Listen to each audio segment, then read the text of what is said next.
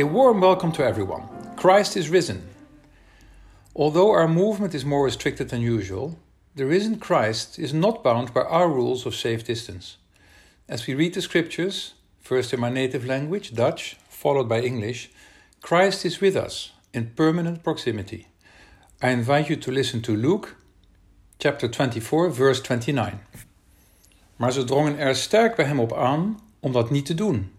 En ze zeiden, blijf bij ons, want het is bijna avond en de dag loopt ten einde. En hij ging mee het dorp in. But the two disciples urged Jesus strongly, saying, stay with us, because it is almost evening, and the day is now nearly over. So he went in to stay with them. Let us pray. Stay with us. Lord, we ask that you hear the pleas of those for whom this is a time of trial, that challenges their strength in manners never experienced before by them, a trial that perhaps challenges even their very identity. Grant them the simple awareness of your presence and the comfort of finding hope somewhere in their unsettled days and nights. It is almost evening and the day is now nearly over. In these difficult times, the hours morph into days and our days into weeks, but without the reassuring rhythm of purpose that we have taken for granted. Grant us that we may continue to experience our evenings as a moment for reflection on meaningful days, our Sundays for rest, and especially our nights to dream.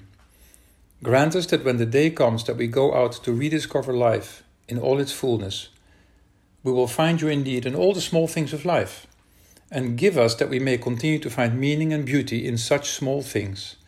Let us be content, always. So he went in to stay with them. Let us be confident in your promise. Let us welcome and grateful for strangers. Let us understand that we are all strangers, until we understand that we are united in our creation. That we are meant to break bread together, companions in and beyond the lifetime of a virus, forever. In your name we pray, Amen. I invite you now to say the Lord's Prayer in your language, while I will say it in mine. Onze Vader die in de hemel zijt, uw naam worden geheiligd, uw rijk komen, uw wil geschieden, op aarde zoals in de hemel. Geef ons heden ons dagelijks brood en vergeef ons onze schulden, zoals ook wij vergeven aan onze schuldenaren. Breng ons niet in beproeving, maar verlos ons van het kwade. Amen. At every meal, may Jesus be your guest. At every reading of God's word, may your spirit be lifted up. And at every prayer, may you be assured that you are not alone.